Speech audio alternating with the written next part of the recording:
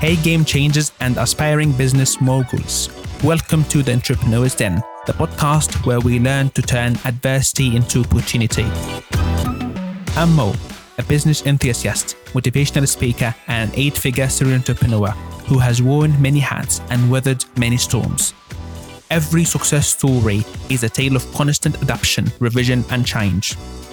In each episode of the Entrepreneur's Den, you will hear tales of triumph and defeat, lessons learned, and how passions turn into paychecks. In other words, I don't talk the talk, but walk the walk. Sit back, buckle up, and let's dive into the exciting world of entrepreneurship. This is the Entrepreneur's Den. Hi everyone, welcome back to the Entrepreneur's Den podcast. I'm so glad that you could join me today as we nerd out over an approach to innovation and problem solving that gets me really fired up. It's called design thinking. Yup, design thinking.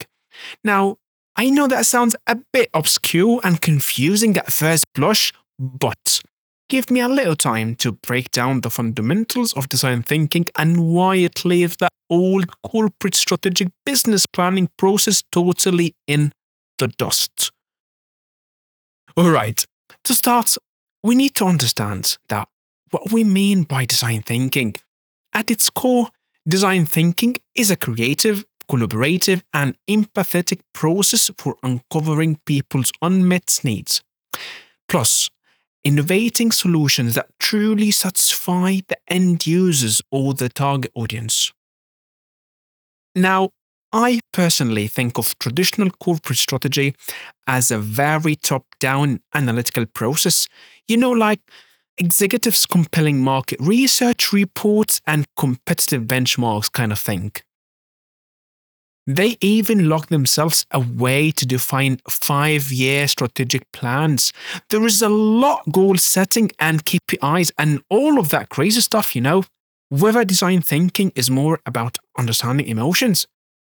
In addition to that, generating tons of ideas, embracing wild creativity, prototyping continuously, and learning by actually doing what was planned. In other words, it kind of brings together people from across functions, strategists, designers, engineers, and, even salespeople, who I personally love the most, by the way. The reason to deeply connect with consumers, to thinkers and experiment, ultimately to deliver creative solutions tailored exactly to human needs. My dear audience, you gotta understand that there is mounting evidence that this human-centered approach to strategy yields way better results than old-school strategic planning. Okay. Let me start breaking down some of the behind the scenes of a company leading the change with design thinking. As you know me, I love nothing more than examples. Let's look at Microsoft, for example, which makes sense because founder Bill Gates that has been an avid champion of design thinking principles for years now.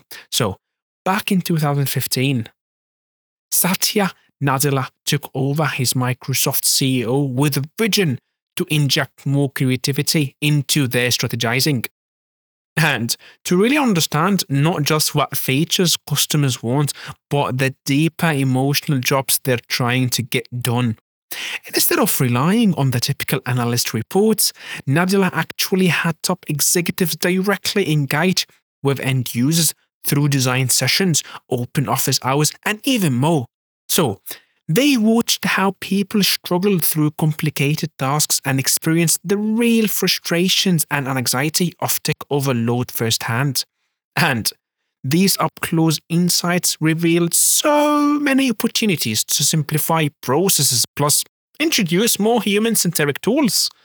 The cool thing is, it's shaped products like Teams, which keeps work communication organized and, most importantly, understanding the needs around managing complexity and information overload opened Microsoft strategies to whole new market opportunities. Like, for example, they acquired LinkedIn and GitHub to expand their platform into professional networking and developer collaboration.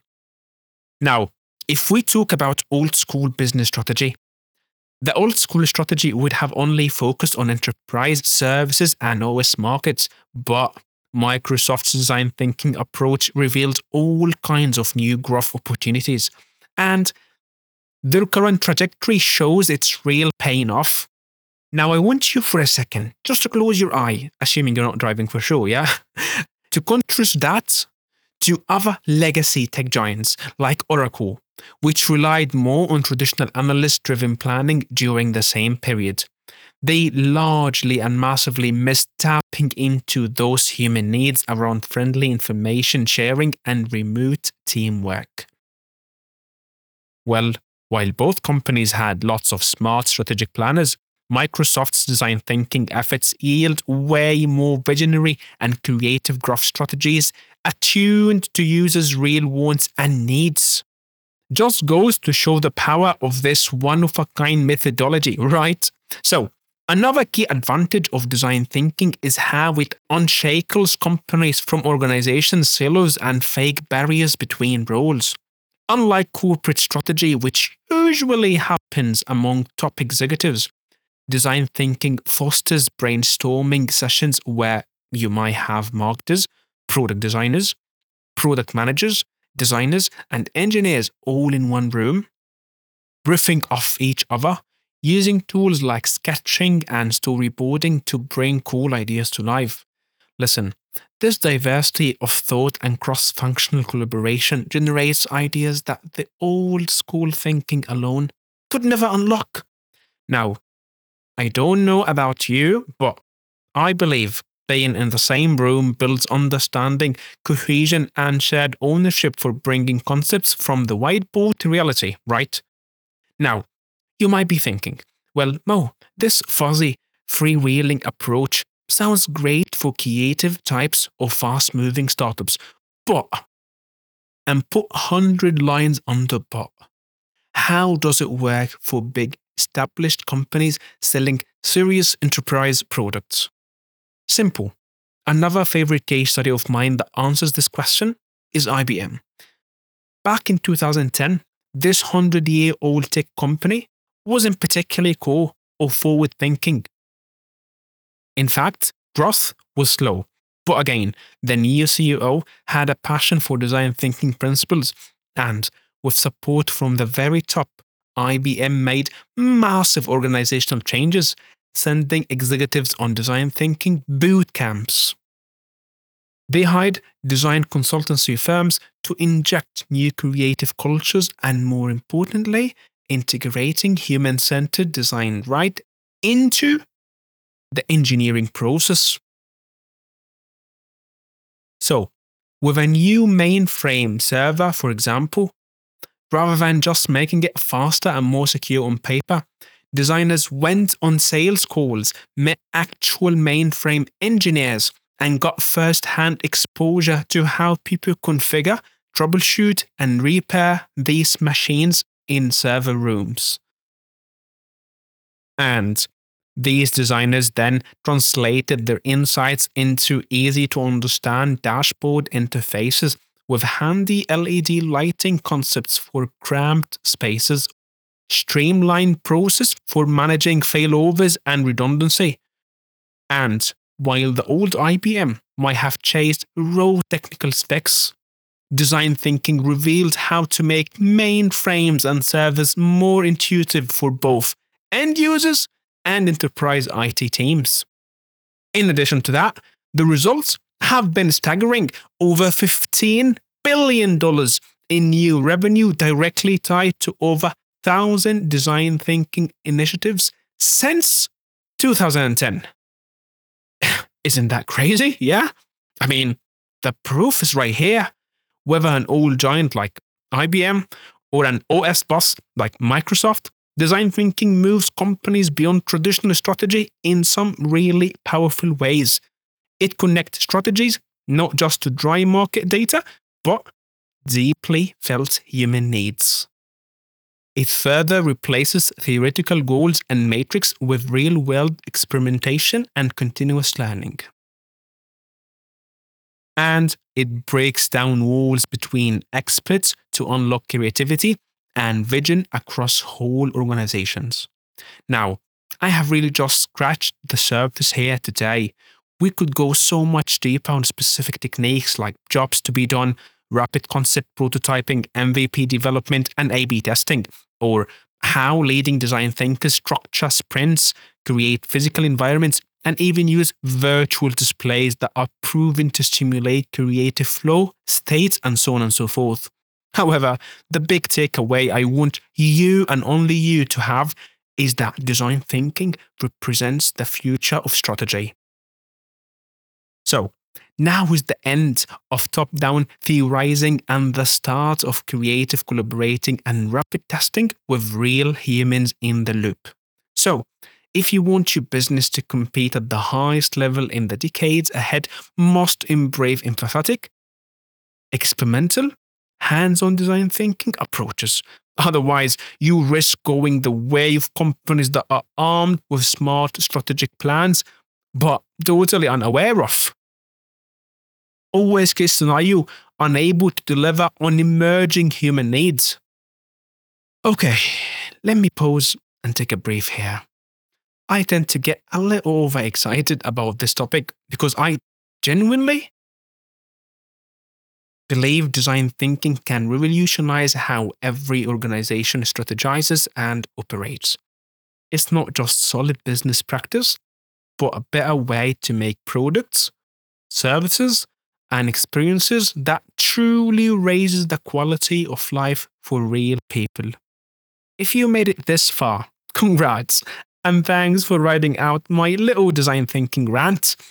And that's a wrap, my mates. We covered a ton of ground exploring the massive business benefits of embracing design thinking over old school strategic planning. Just look at all those case studies we discussed, from Microsoft to IBM. The proof is undeniable that leaning into creativity, collaboration, and above all else, deep emotional empathy with customers lead and always lead to insane success. We're talking billions in revenues champs, rocketing stock prices, and next-level industry leadership. So, next time you hear executives touting their super analytical 5-year strategic plans, feel free to kinda just smile and nod politely. But remember, companies actually changing the game today are taking strategy out of the boardroom and into the streets, labs, and lives of real people. They're not just chasing abstract KPIs, but unlocking unmet needs. They're not forecasting market trends, but actively building the future through visionary prototypes matched exactly to human desires. The old school guys can keep the reports and PowerPoints. As for me, I'm riding this design thinking train straight to Innovation Town. Now, I would love to hear your thoughts or questions. Hit me up with DM or comment here. You know I love getting out over this game-changing methodology even more. Alternatively, you can send me a message on LinkedIn by searching my name, Mohammed El Hawari, MohammedelHaway. You will find a sexy guy. That would be me. Until then, I will catch you in the next episode of Entrepreneur's Den.